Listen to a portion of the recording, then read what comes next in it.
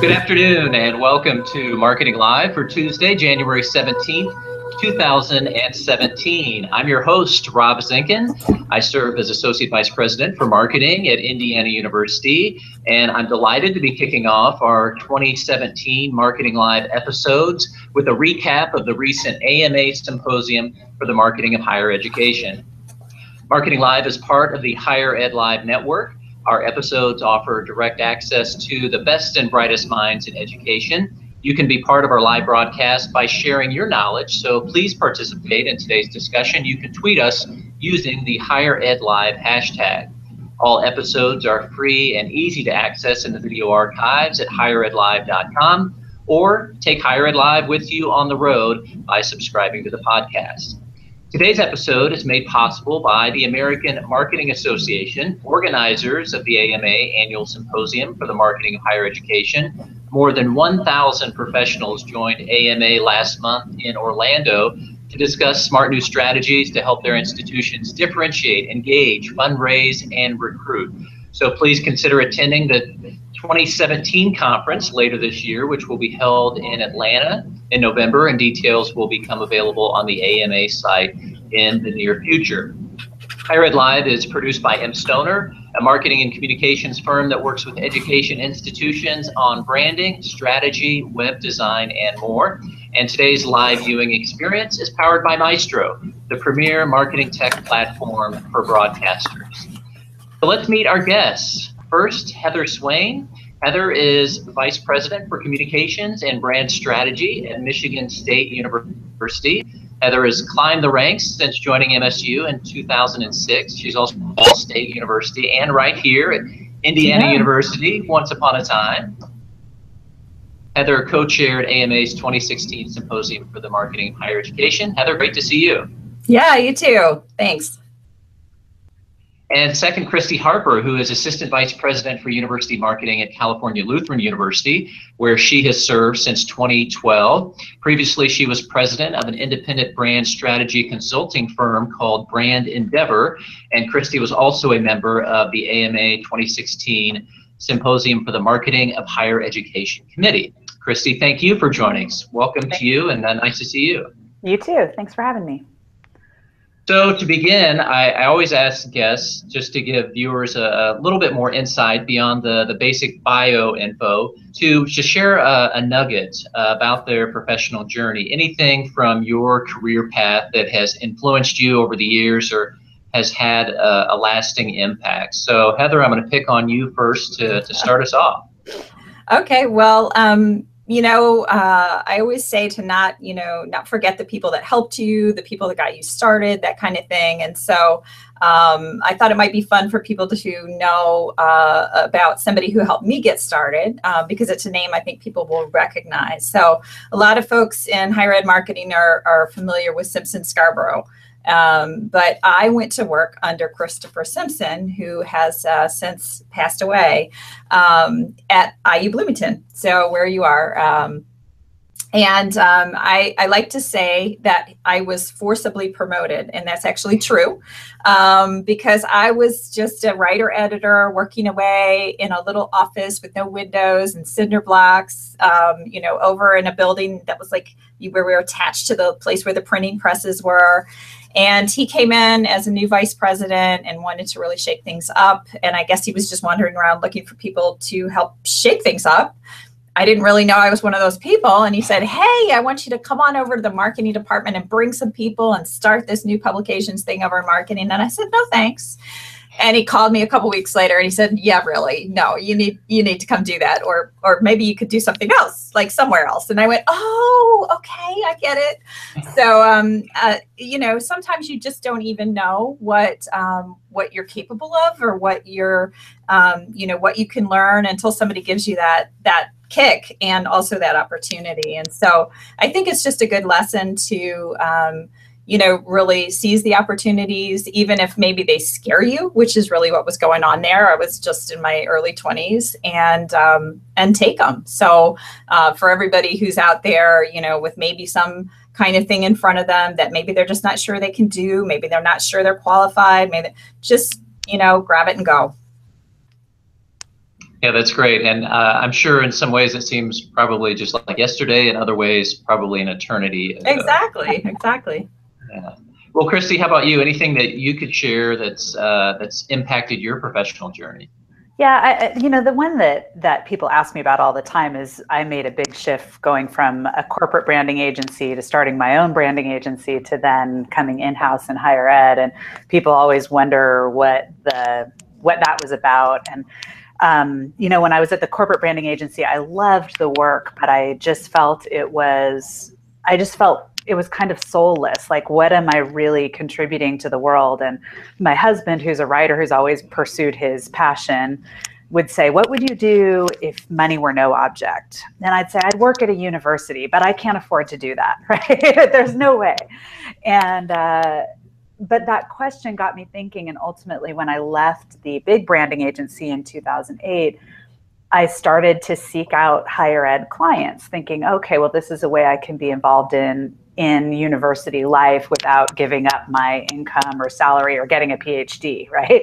Mm-hmm. And one thing led to another. I ended up having Cal Lutheran as a client, and then they ended up inviting me to come on staff. And I feel like now I'm getting to do that thing that I would do if I weren't getting paid for it, or if money were no object, and I am getting paid for it. Maybe not as much as the corporate consulting world, but so for me, even at this conference, we talked a lot about purpose and values and mission, and I think for me, the shift from that corporate life to this life has been a lot about seeking more meaning for my own professional journey.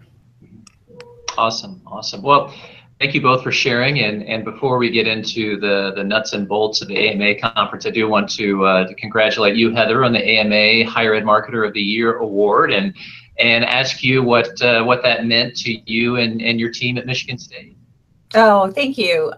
So for me, that really is about the team, because it's an award that's more about your kind of career and the holistic, it's not the 1 year award, it's more the whole thing. And I've spent half my career at Michigan State now.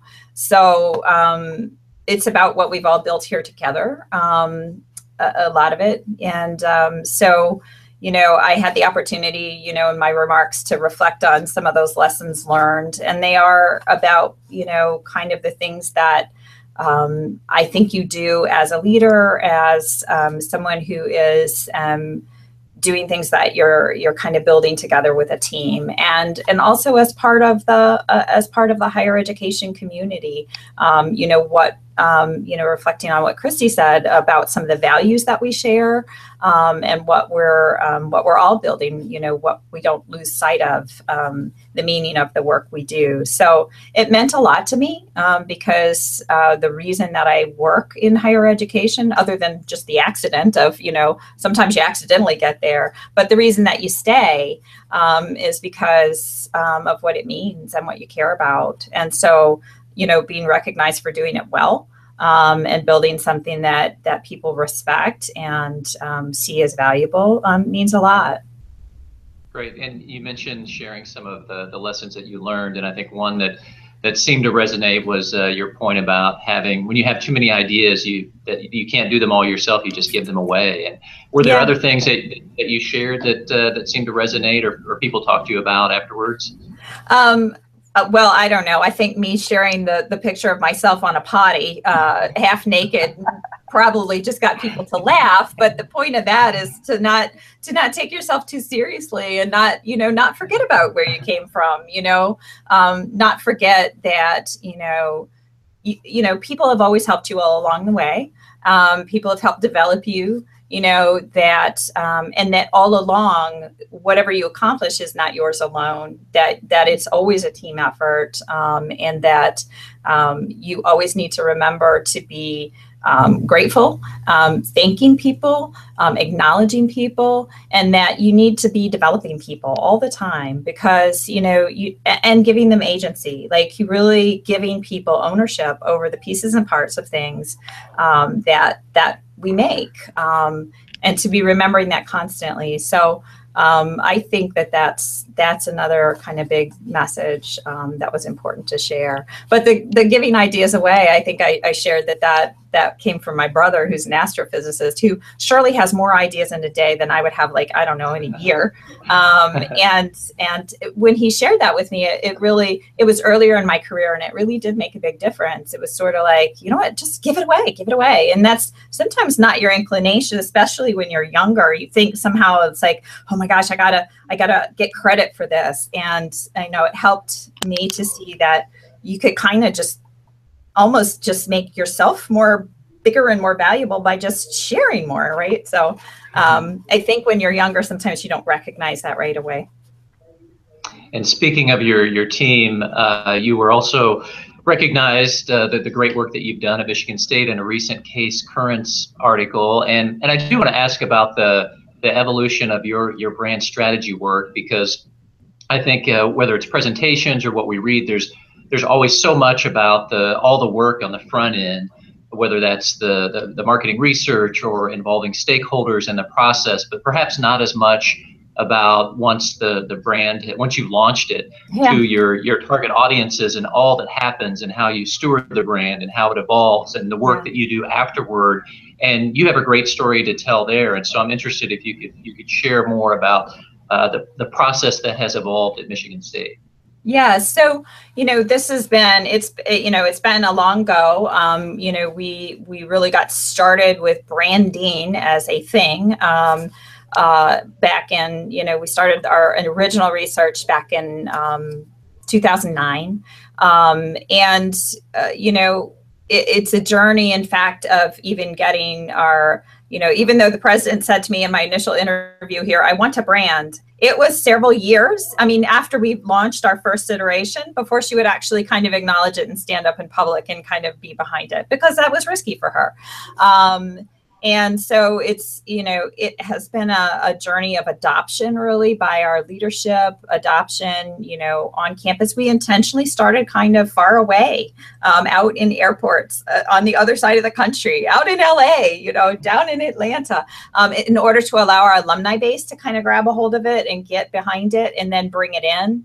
So it wasn't really until we kind of did this brand evolution that we even brought it really onto campus in a very visible way.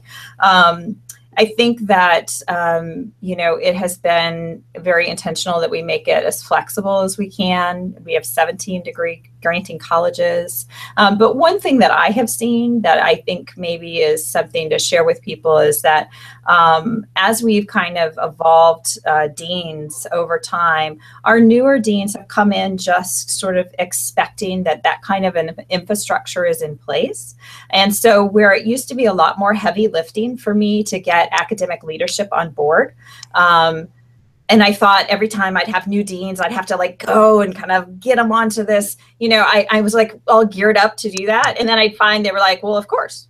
And so I think it shows the evolution in our industry, in our sector, in higher education itself, that there's more of just, it may not be a technical understanding of what we're doing, but there's just more of an assumption that that's kind of what has to happen, what we do.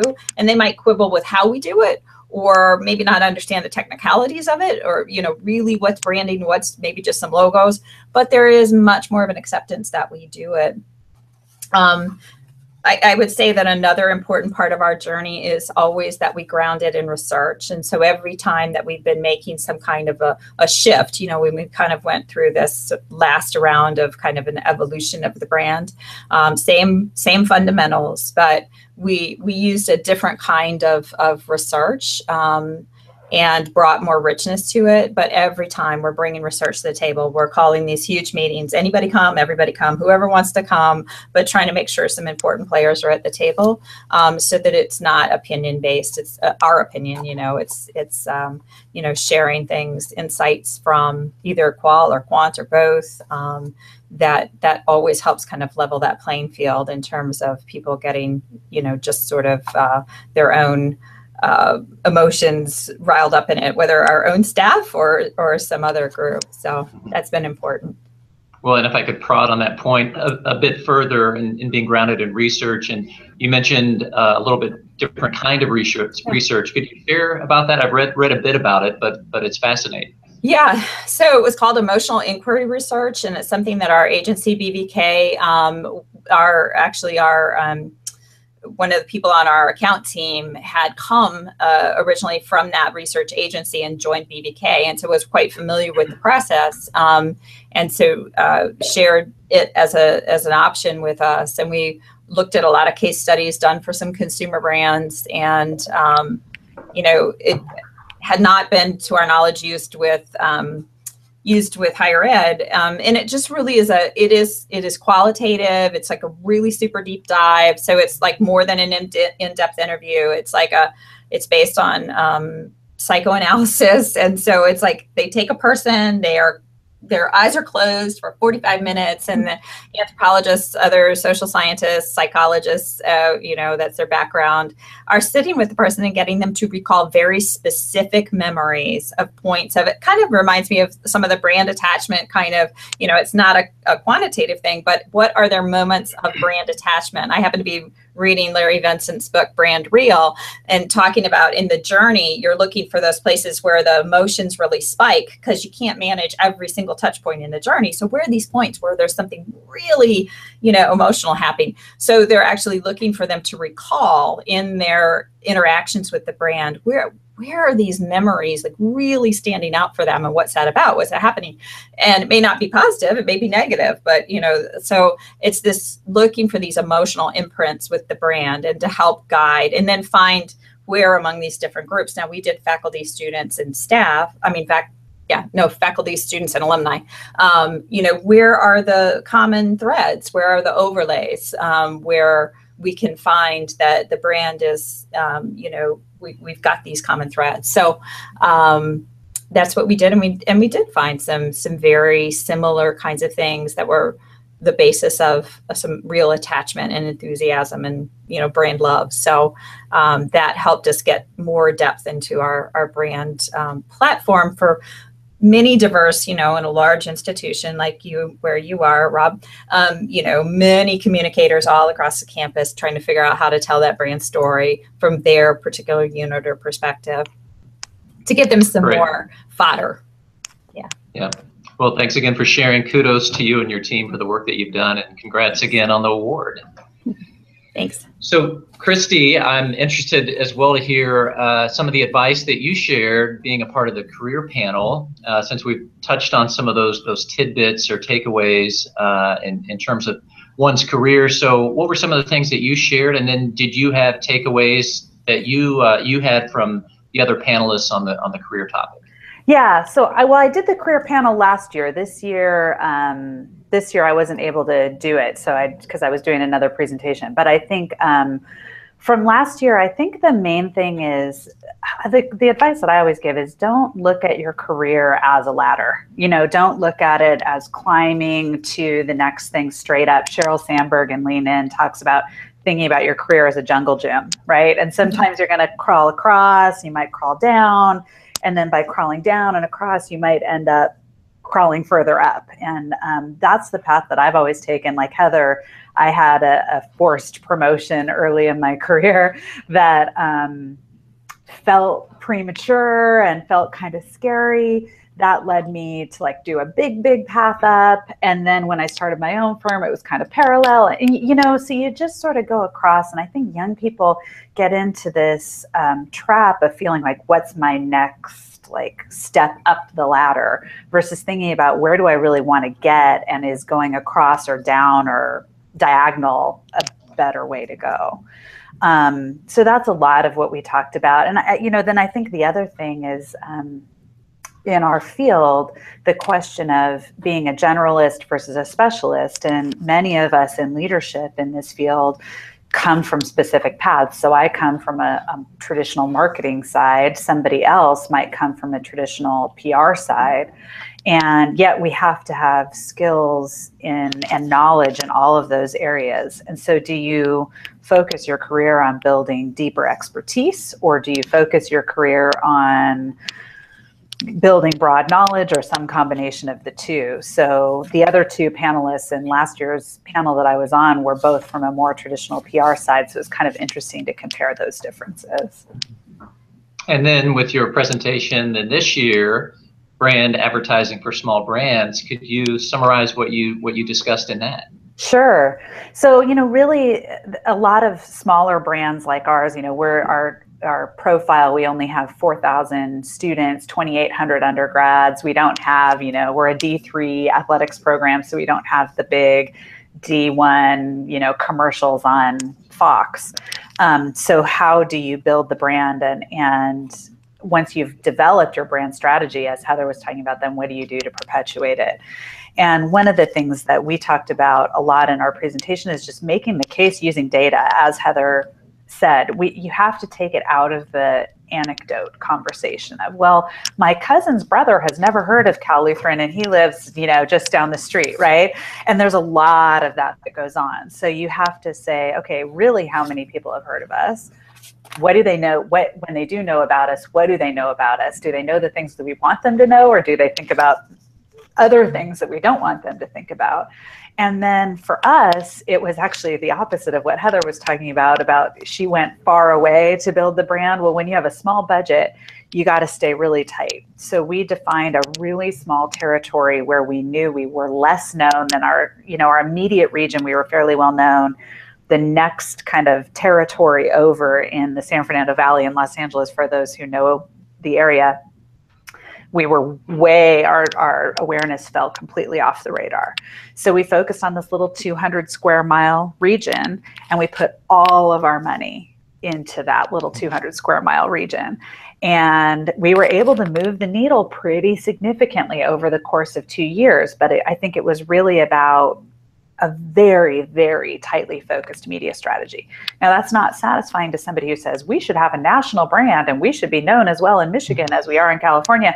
Well, that's just not going to happen on a teeny tiny marketing budget. So we have to, I call it like the concentric circles model. Okay, once we take over the San Fernando Valley, then we can think a little bit more about greater Los Angeles, and then maybe we can look at Southern California, and Michigan is a long way off for us, right?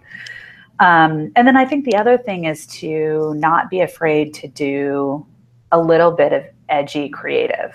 The creative work that we did was pretty, I wouldn't call it edgy, but for higher ed, had a little bit more attitude. And I think that helped it break through kind of the smiling person with a diploma and a mortarboard stuff that you see in a lot of outdoor, at least in our region. And so again, I think that helps penetrate. When you only have a little bit of money, your creative has to be really good and has to work really hard for you. Yeah, absolutely. And I'm interested in the area where you focused and you achieved some success in moving the needle. What were some of those measurements that were critical for you in terms of moving the needle? Well, the biggest one was just overall familiarity and awareness. So basically in our local area, we have like 96% awareness, meaning 96% of the general public knows who we are. When you get into that next territory in the San Fernando Valley, at the time it dropped to 53% awareness. So that meant 47% of the population had basically not heard of us. So we moved that needle from 53 to 70% in 2 years, which was actually even more like 18 months, which was pretty significant and we were pretty pleased with. The other piece of it is, what were we known for? So once we defined our brand attributes, we tested the level to which people thought that attribute described us. And we moved the needle about, somewhere between 7 and 15 percentage points on all of our brand attributes being associated with us. So we were building awareness, but we were building awareness for the right things, which was also good. We didn't do, we also measure like to what extent are we considered good versus great versus excellent, and, reputational measures like that. We didn't move the needle as much, like kind of moving up the, what you might call the prestige scale, but that'll come hopefully with time and building more awareness. So we do this benchmark every 2 years. So we actually have another one coming up this summer, and that helps us measure our progress. Great, great. And a quick reminder for listeners, feel free to jump in. Comments, questions, anything about AMA Higher Ed, feel free to tweet us using the Higher Ed Live hashtag. And perhaps the most talked about presentation was Richard Edelman's keynote on the rise of the fifth estate. And so intrigued to hear your takeaways or comments about that session. And did you have anything specific that you're taking from that opening keynote at AMA? And I'll open that up to either of you. Oh, okay. Well, I mean, I think that, his comments really track, what they're finding in their whole Edelman Trust Barometer. So, I mean, he built his whole talk around that, So, I mean, the big takeaway, I think, is, we're in the middle of this populist revolution. We can all debate that, but, we are seeing certainly a lot of evidence globally that their trust barometer is pointing to. And, his message to higher ed that, okay, populist revolution, you all are seen as part of the elite. So the elite is, not trusted. The elite is suspect. Not only that, but as universities, you are associated with innovation. And that has been your message for a long time. And we've counted on this message of we are, particularly research universities like where I am, that's part of what our value is, our tremendous value to society's innovation. Well, suddenly, innovation in the midst of a populist revolution is a frightening thing. Innovation is part of what is taking our jobs. Innovation, machines taking away work from people is not necessary, is unraveling the social fabric. So, not that I think that our arguments about our value have been spectacularly successful with legislators and the general public. We've been having trouble with that for quite some time at public universities, at elite universities even that aren't public. But his message to us is, you're going to need a different value proposition. You're going to need a different game plan here. And I don't think you've thought about it a lot. So really a very, a bold statement of, not only do you need this wake-up call, but you need it for these reasons. I can't tell you, and Rob, you probably experienced this, how many meetings I go to where the message is from ourselves talking to ourselves, we're just not doing a good enough job with the same old message. We've just got to take the same old message and package it up better. We've just got to do a better job explaining why they need to believe us when we say. And his message to us was, they're not going to believe you when you say, for these reasons. There is a huge disconnect between what you're saying to yourselves and what, in the middle of a populist revolution and fear about technology, people will hear and believe. So y'all better think about it. So to me, that was the huge big takeaway. And it is not something that, public relations, marketing people can just go take back to their institution and sit in their own office and work on by themselves. This is a, government affairs. This is a, advancement, donor relations. This is a whole, president. This is everybody working together to think about, our connections to our stakeholders, so it was a big deal. I mean, I think that's why it generated so much talk. Yeah, I will say this was the first conference presentation I've ever been to where I forwarded it to my president. And, I've never felt like this was like I've had content that was president worthy before, but this one I really did feel like stimulated some new thinking. I think the thought of higher ed as the, the fifth estate, if you will, like being a critical part of advancing society. I think we think about ourselves that way, but we don't always assert that. And I think he was saying, like, he was challenging us to be more assertive about that notion.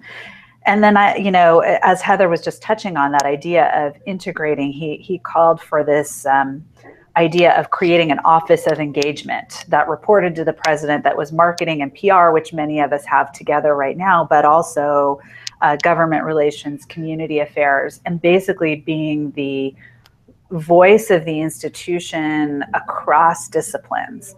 And for me, that I think that's very thought-provoking. And I think higher ed, we've all talked about it, tends to be super siloed.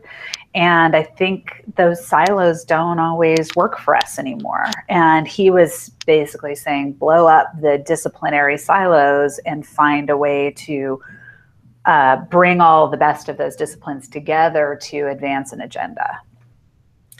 So, one observation that I would make is that, in big public universities, that combination is not that uncommon. But even if you stick it all into one organization, it doesn't actually necessarily mean that it's not siloed. So, I've been in that structure. I've worked in other structures. I've worked in an advancement model. I've worked in a, public affairs and government relations model. I've worked in, my own standalone model. So in effect, though, often you're still individual structures, no matter where the org chart lines it all up to be. So integration, really has to be about more than where you draw those lines. Just having everybody report up to some, single head. I think, in his mind, he was talking about an organizational chart, but he also was really talking about more deeper integration, which I think many of us, even within our own structures, are struggling to achieve. The integration between PR and marketing, which really don't even have a boundary anymore, but to really make that effective, integration between, advancement. Well, in my institution, advancement is fundraising and alumni relations. And, whether we're in two different organizational units or not, we really need to have some more seamless planning and, work. So we're working hard on that. But so whether it's in my own unit or two units together, what does integration really mean? How can we really do it, and why? And the why really is all about our stakeholders, right? They don't care, they don't know, and if we're going to do things that allow us to make some kind of a coherent narrative, that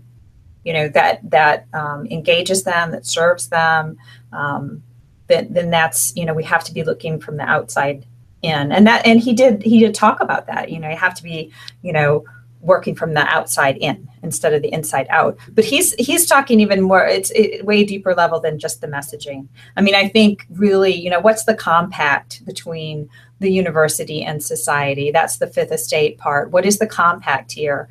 Where is the real genuine partnership between institutions and the communities they serve? Not just communities. I'm not talking just like right around the, campus, but communities written in a very large way. And, how is that defined now? And of course, universities have, decades, if not hundreds of years in some cases, of a track record of engaging with communities. But how is that working right now? We have this huge schism, we've got to look at it. Yeah, the integration question is such an interesting one. And I think maybe the last time I'd reached out to you, Heather, was about your org structure at Michigan State. I was doing research on marketing organizational structures across the Big Ten. And not surprisingly, there's no one structure. And right. I think what is particularly interesting is as marketing and branding have come to the forefront more and more, and institutions are bringing more expertise in those areas. And now you're seeing some institutions that are creating that CMO level, that vice president level CMO position that is a parallel to a vice president for communications position. And so they may be different organizationally, but collaboration and integration still needs to occur. And so the rise of marketing has further complicated what is already a challenging question. Yeah, that's true. I agree with that. And really, if you look outside the academy, You know, I think that it gives us clues about some of the things we really need to be thinking about, which is if you look at the agency world, right? If you took an integrated PR agency and you took a, you know, marketing branding agency and you asked them to bid on the same project and then you covered up their names, a lot of times you can't tell the difference, right? So they're converging in terms of their capabilities, their disciplinary approach, because they have to. And digital and social have really driven that. I mean, that's because that knits together the experience that people have, you know, and the tools that are used to deliver that experience, and that experience of a brand, that experience of, you know, an organization. And so I think that this leads further to our confusion as we hire people in that, you know, whether they came from a PR background or a marketing background, they often have the same skills, and, you know, they're ready to go and move across boundaries. And, you know, we're trying to like fit them into well, are you a marketing person? Or are you a PR person? Well, I'm just a person that does stuff, right? You know, I can do this and I can do that, but wait a minute. So, you know, I think we need to really look at how we think about the work, how we structure the organizations. It's a new world, and we have to start to be different in how we go about it. Mm-hmm. I keep this little Post-it note on I'll put it up to the camera, Chief Connection Officer. Nice. So this I wrote down during some webinar, and I wish I could even remember who said it, but they said that the CMO is not the Chief Marketing Officer, they're the Chief Connection Officer. And I wrote it down on a sticky, and it's been up on my pin board forever. But it really is about how do we create connections. You know, I often feel when I'm in the room that, let's say I'm in the room talking to 3 deans. Well, I actually know what those 3 deans are doing and what they have in common and what they have separate, but they don't know that right? Like, they're not talking to each other necessarily as much about their issues as they're talking to me. Each one is talking to me about issues. So I can help say, hey, you know, Dean of School of Management, Dean of School of Ed just tackled a very similar issue. You might want to talk to him about that. And sometimes as the marketer, you're having a lot of these conversations, and you can facilitate those connections. And part of it is just adding value by creating conversation. But also, again, as Heather was saying, how do we not look at our work as so distinctly disciplinary and think of it more as creating outcome, you know, everyone working for common outcomes. Yeah, the other comment from that keynote that I thought just very basic but very interesting, the fact that marketing itself lacks trust at the moment, and his call for moving from advertising to communications, which we know that advertising alone won't do it, but it is part of the overall mix. And if I look, for example, at my competitive set at our institution and look at that Kantar data, everybody is spending more, and not just more, in some cases significantly more. So they're really challenging issues that are easier said than done, but certainly made for a fruitful AMA conference. So nice job to you and the other committee members who put together such an all-star lineup of keynote presentations and other presentations. And I know we can't dive into all the keynotes, but you did have some great ones. And so I'll put out there if there any others that particularly resonated in terms of takeaways that you were able to bring back to you and your colleagues. Well, I mean, I really enjoyed Larry Vincent's, but I'm right in the middle of reading his book. So, you know, which I would recommend. I'm reading Brand Real. And so that focus on brand attachment and what drives brand attachment, and you know, his kind of breakdown of what creates brand loyalty, the idea that loyalty is a behavior, you know, and it's about the future, what are predictive of what your stakeholders are going to do in the future. It also just, you know, as I'm like pausing there, that word, you know, what strikes me that the word customer is going to be like the word branding was like, you know, 10 years ago. Like at my university, literally it's verboten. You just can't say the word customer. It's like the president said, you just can't say that word, right? And so, you know, brand is in the title of my office and in my title. And, you know, I don't know, 7 years ago, that just never would have happened. So I'm assuming that customer at some point, we actually might be able to say that word. But right now it's so polarizing. So, you know, but just, I think Larry had a lot of good things to say about the value of content and context and helping to provide that loyalty and that attachment. And we're all wanting to do that. And we're also into content marketing. And so I think there's some good stuff to go. If people haven't had a chance to see that one or visit that one, there's some good stuff to poke into in that one. And I think both Larry and James Kane took an approach to loyalty from similar but slightly different sides. And I thought that was pretty interesting because I think it really gave us two slices of the same coin, and really the idea that loyalty is not something you can incentivize through airline miles or, you know, you see this so much with alumni organizations. Alumni organizations try to incentivize loyalty by giving away a free, you know, picnic blanket or whatever to get you to, you know, re-engage in some way.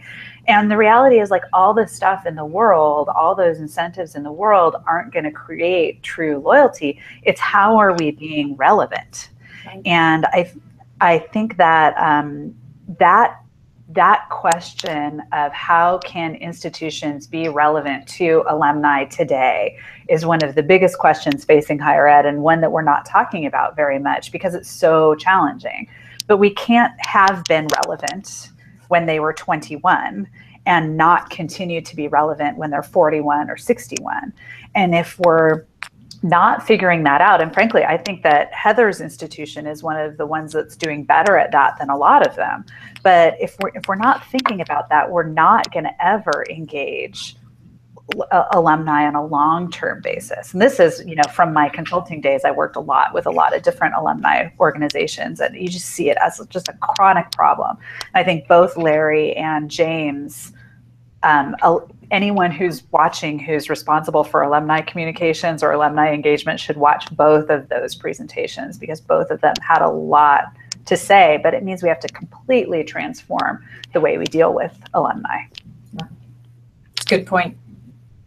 And the importance of relationships, which goes back to the breaking down of silos that we talked about earlier. But I certainly appreciated his comment about how we can't necessarily be loyal to brands. We're really loyal to relationships, and how important that is.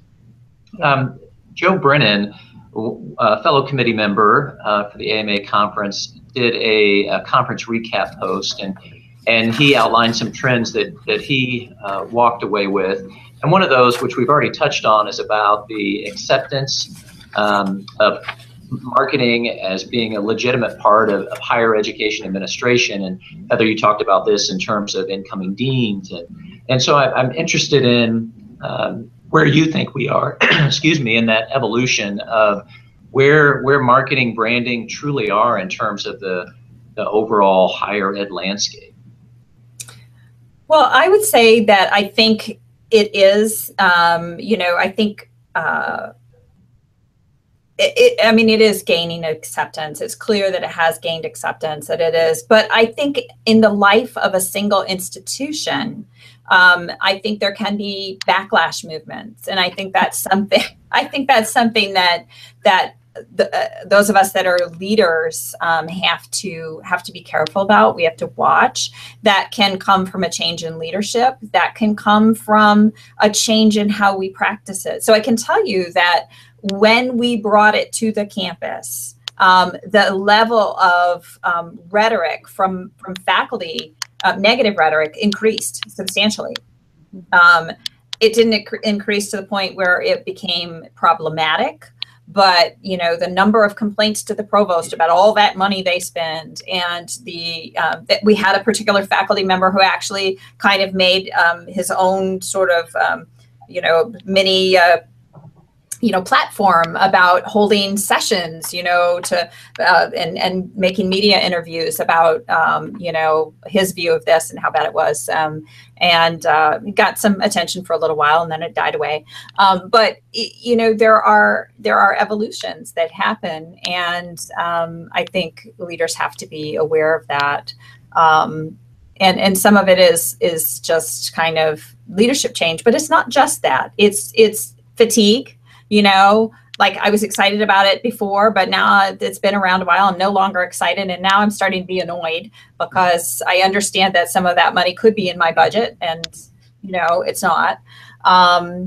So I think, what can happen at a single institution, while I would say that definitely we've seen a trend of acceptance in higher ed over time, I think there's also a backlash that could happen actually in higher ed in general. That could be driven by changing conditions. That could be driven by, a lot of different things. We have challenges to tenure in many states, or several states right now. So, when conditions change sharply for the people who have been sort of at the bedrock of higher education and institutions, I don't think we can count on everything sort of just smoothly continuing on. So, yeah, I would agree with that. I do think in general, though, the profession is being seen as an accepted part of the higher ed landscape in a way that it might not have been even 10 years ago.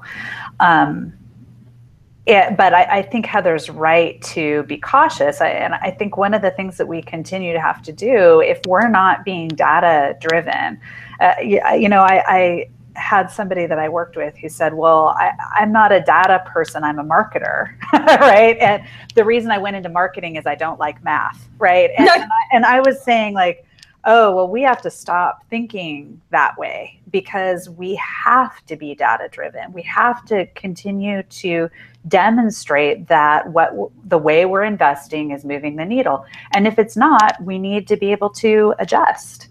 And, I'm having a conversation right now with a dean who we just agreed on a positioning a couple years ago, wants to change his positioning in another direction. And, I'm not convinced, but we're going to test it. We're going to do a set of messaging with his idea and a set of messaging with the current idea and see how it goes. We can't just be entrenched and say, oh, I'm the professional marketer and I know best and you just have to listen to me. But if I can back it up with data and maybe his idea is the winning idea, in which case let's move forward with it. But we have to be willing to prove it. And if we're just going to rest on our laurels as, respective marketers, then we are going to continue to be under challenge, and our budgets are going to continue to be under challenge. I think the other thing that we can do is to demonstrate that, and many of us are doing this, but to demonstrate that, we are capable and willing to help with some of the things that are bottom line type of activities for the institution that are less common for us to work on. So student success,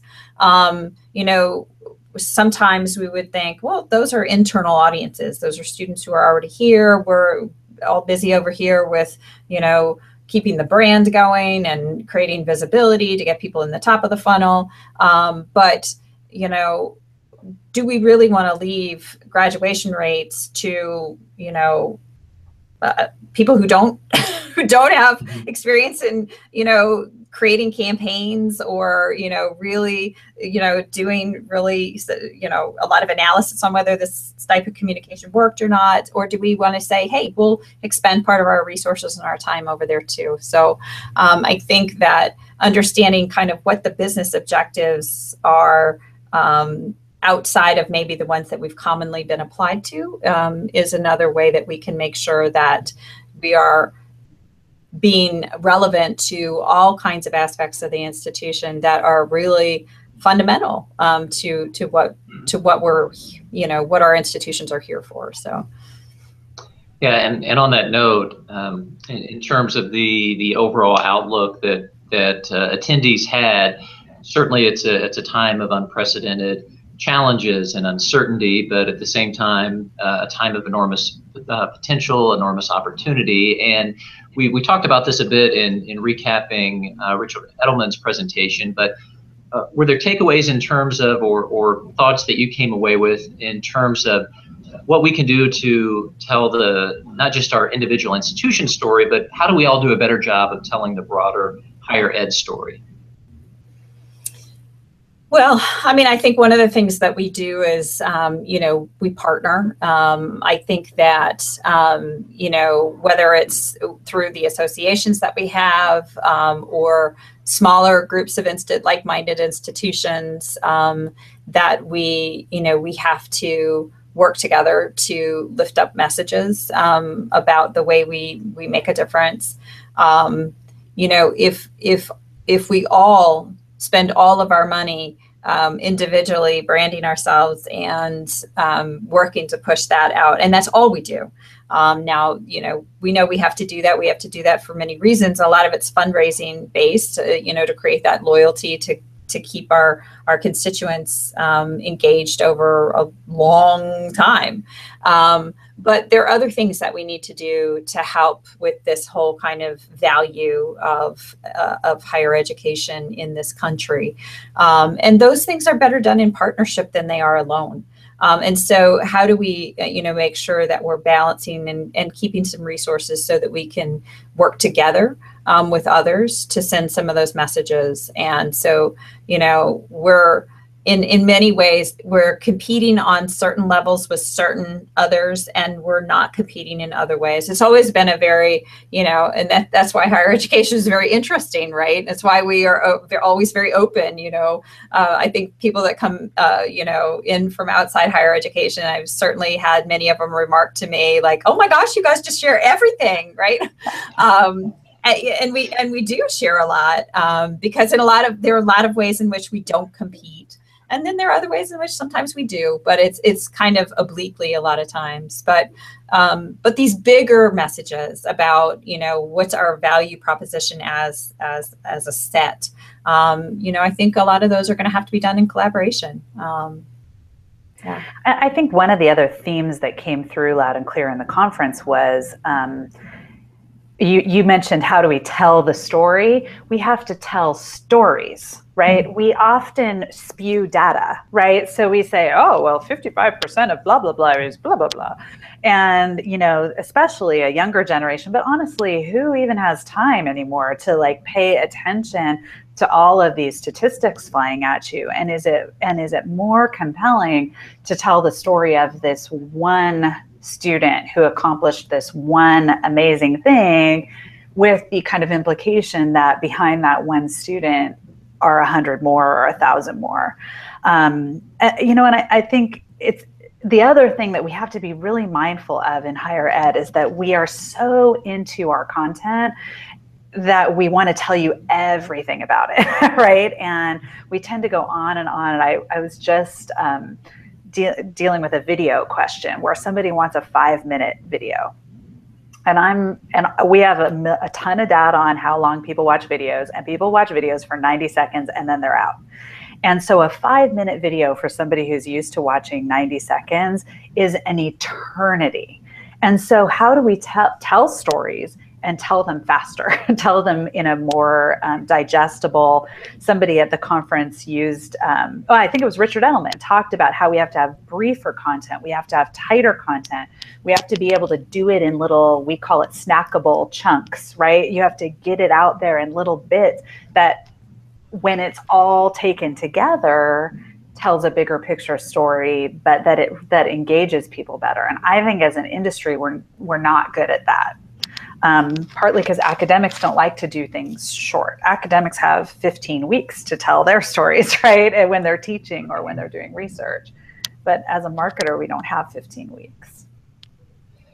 Well, there's so much more I'd love to ask about. We didn't get a chance to talk about the digital strategy and marketing intelligent tracks and what you may have taken away from there. I also wanted to ask what you and your teams are focused on in the new year. So I think an excuse to get together for a future episode, maybe in the coming months. So maybe we can do a preview of AMA 2017. But speaking of that, date, location, anything that you'd like to share about the 2017 Symposium for the Marketing of Higher Education? So Atlanta, it is in November. I don't have the actual date right in front of me. Christy, do you have that? Nope. Okay. It's like the third week of November. Yeah. It's so check the website. But Atlanta, easy to fly to. Yes. So yeah, and great city. So be there. A lot of fun, and we'll be picking lots of great presentations. We'll build a great conference for you. And what was the attendee count for 2016? Oh, I don't actually have that in front of me. I'm sorry, but it was like 1,200. I was going to say 1,300, something like that. Yeah, somewhere in between those. Definitely the place to be, the largest gathering of higher ed marketers. So Heather and Christy, great job on AMA Higher Ed 2016. Thanks so much for being a part of the program today. Thank you for having us. And best wishes to you both in 2017. And as always, thanks as well to M. Stoner for making Marketing Live possible, and to the American Marketing Association for sponsoring today's program. Be sure to get reminders about this and other episodes by subscribing to the Higher Ed Live newsletter. You can browse the archives at higheredlive.com or subscribe to the podcast on iTunes. I'm Rob Zinkin. Thanks again for tuning in to Marketing Live on the Higher Ed Live Network.